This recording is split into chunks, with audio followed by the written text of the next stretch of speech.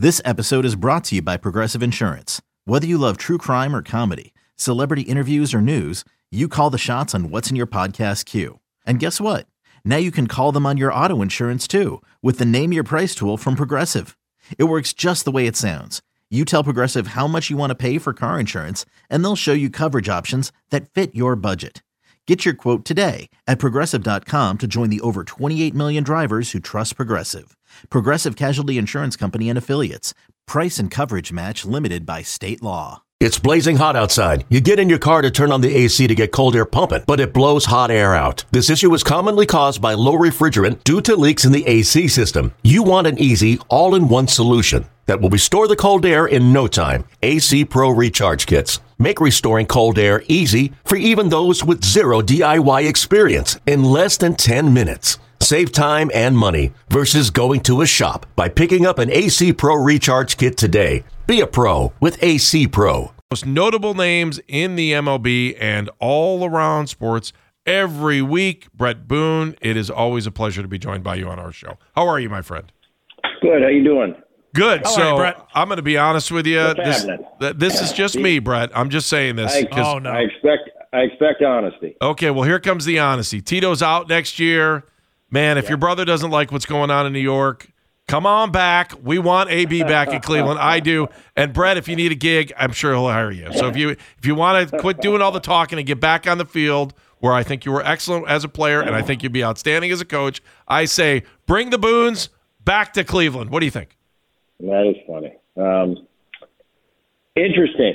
Everything going on with all the Tito talk, and he hasn't made it official, but Tito, what a great career if he ends up stepping aside. As far as Aaron, I think I hear this talk every day in New York. You hear everybody, Cashman's got to go, Aaron's got to go, and that's New York, and it's what happens every year if you don't win the World Series as a part of that Yankees organization. I think Aaron's going nowhere. I mean, that's just my opinion. You never know. We'll see what happens this offseason. It's definitely been disappointing year, top to bottom for that organization. But we'll see. We'll let it play out. It's always interesting to hear the talk about this time of the season, who's on the hot seat, who's not. As far as me going back on the field, that's something that I'm going to be open to. All right. I haven't talked about it seriously. I don't know how good I'd be as a number two to my brother. That being said, maybe one day I will get back on the field and do it. I'd like to manage. I don't know about coaching. I did the coaching thing at Oakland, 2014 and 15. Actually, really enjoyed it, but I did it at the minor league level, kind of as a roving instructor, and I really enjoyed it at the lower levels, getting those kids at the A-ball level and seeing that talent. I got the chance to work with Max Muncy and Olson, who's thriving now with the Atlanta Braves. That whole crew, Chapman, the Toronto third baseman, that was my group in 14 and 15 in Oakland. I really enjoyed watching these kids go from A-ball to Double-A and start to learn the process and slowly become big leaguers. So I enjoy that. We'll see. That might be in my future one day, but right now we're just doing podcasts.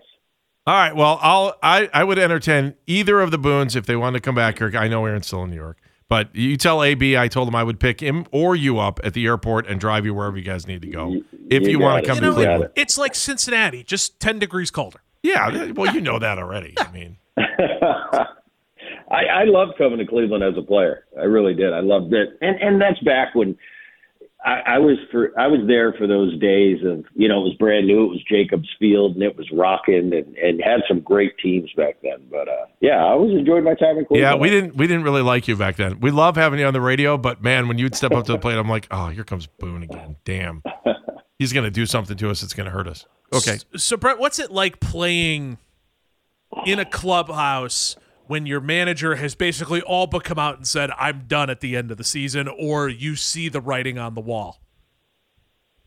Well, it's really not a big deal. I mean, you still got to be a professional. You got to come to the ballpark every day, and you got to take care of business at hand. You've got 5 left with the Minnesota Twins.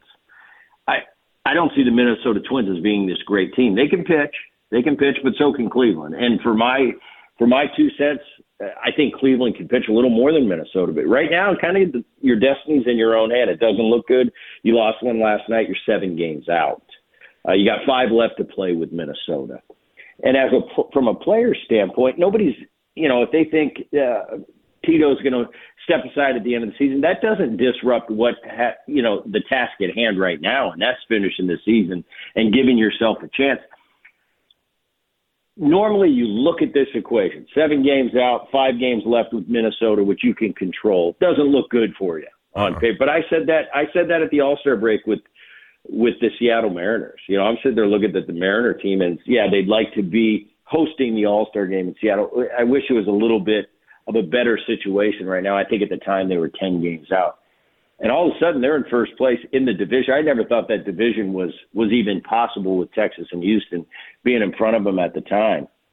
And all of a sudden they're in first place. So things can happen. They've been on an unbelievable run. I don't want to compare Cleveland to Seattle. They won 19 out of their last 23 or something ridiculous.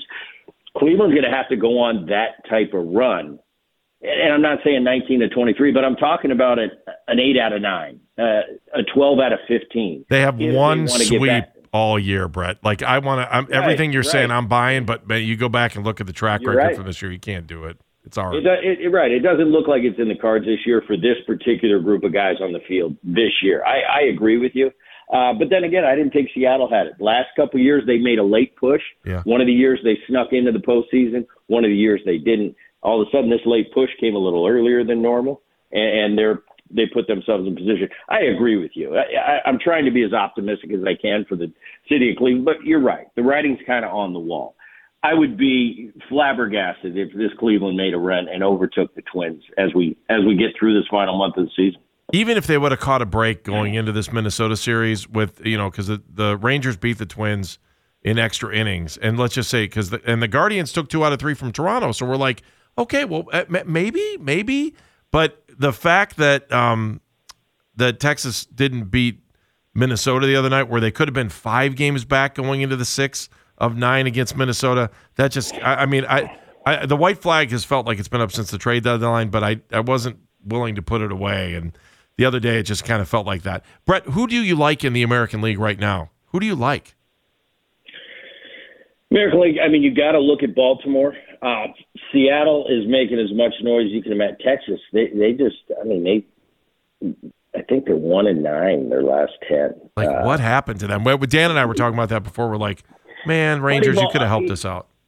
Right, but Evaldi coming back, Scherzer, Evaldi, it's pretty formidable 1-2 come playoff time. Mm-hmm. The Houston Astros, nobody's been talking about them all year. They're just kind of hanging there right now, 1 game back in the division. Seattle's as hot as they come.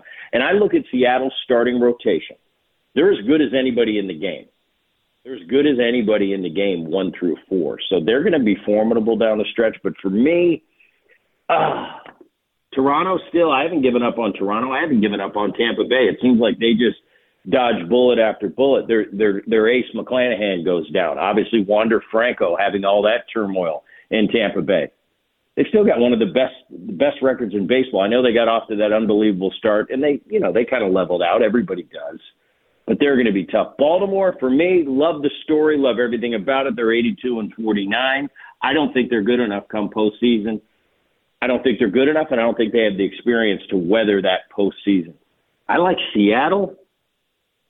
I like Toronto. I like Toronto because that offense is as formidable as anybody, but they pitch as well. I always go to pitching, no matter what. I don't care how good your offense is. If you pitch, you've got a chance. If you don't pitch, you've got no chance. Toronto's one of the best staffs in the American League. And then you look over in the National League, it's like, who wants to face Atlanta? One of the best teams in the last 10 or 15 years. Brett Boone, Odyssey Sports MLB Insider, joining us on the North Olmsted Chrysler Jeep Dodge Ram hotline. All right, I have to ask you the sad Shohei Ohtani questions. I'm so bummed. The torn UCL, just broke my heart. I feel like all of baseball community just went, oh, when that happened. It's Shohei Ohtani. You won't find a bigger fan of him than me. To the point you kind of feel stupid after a while. You've talked about him so much, but what he's doing is so unbelievable. Yeah, it's unfortunate with the UCL still having an unbelievable season offense. He's going to win the MVP hands down. Should have won it last year. This should be his third in a row. That being said, what's going to happen with Shohei? It was interesting at the break. I had Jim Bowden on breaking everything down.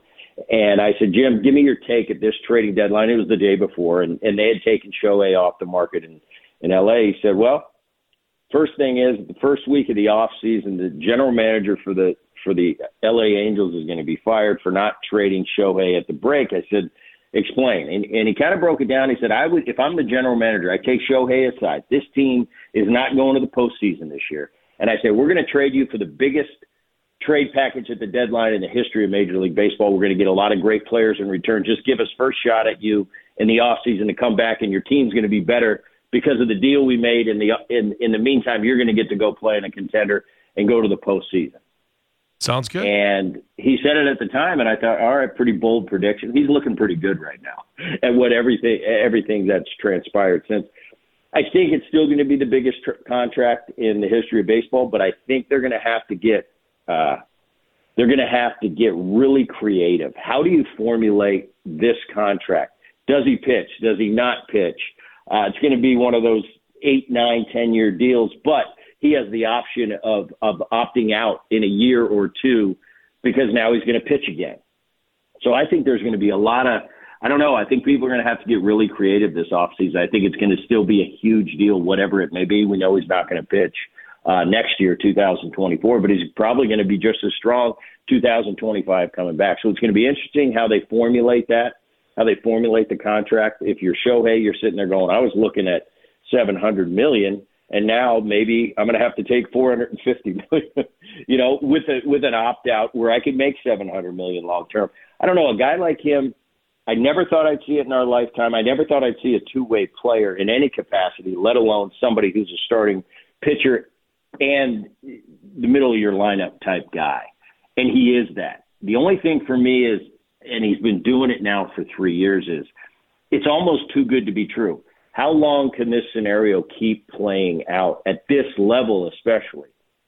And hey, the UCL, he has the injury. Well, I expected that to happen 2 years ago.